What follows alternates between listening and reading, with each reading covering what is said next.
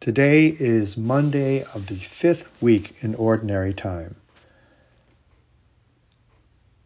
As we open in the first reading today to the beginning pages of the book of Genesis, the words we hear place before our eyes a drama of immense beauty, creation day by day. As beautiful as they are, the majestic details of the story of creation, light, darkness, water, dry land, earth, sky, may actually hide from us the incredible simplicity and power of how this magnificent creation comes to be. Each day of creation, we are told, and God said. And once his word has been spoken, we are told, and so it happened. By a word, everything came to be. The word spoken by God creates and gives life to everything.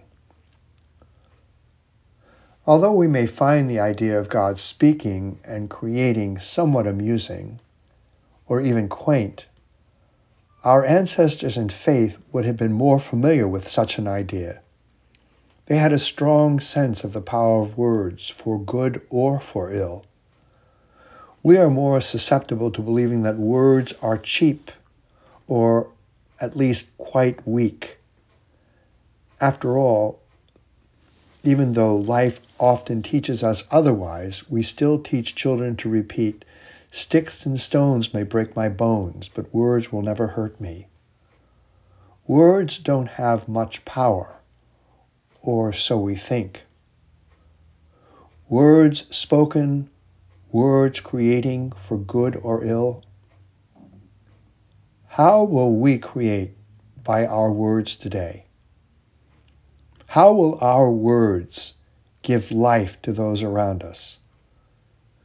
Will we use our words to create goodness, to build up others, or will we choose to harm and to destroy? The words of St. Paul come to mind. Say only the good things people need to hear, things that will really help them. God said, and so it happened. God saw how good it was. I am Father Philip Dabney, a Redemptorist stationed in Washington, D.C.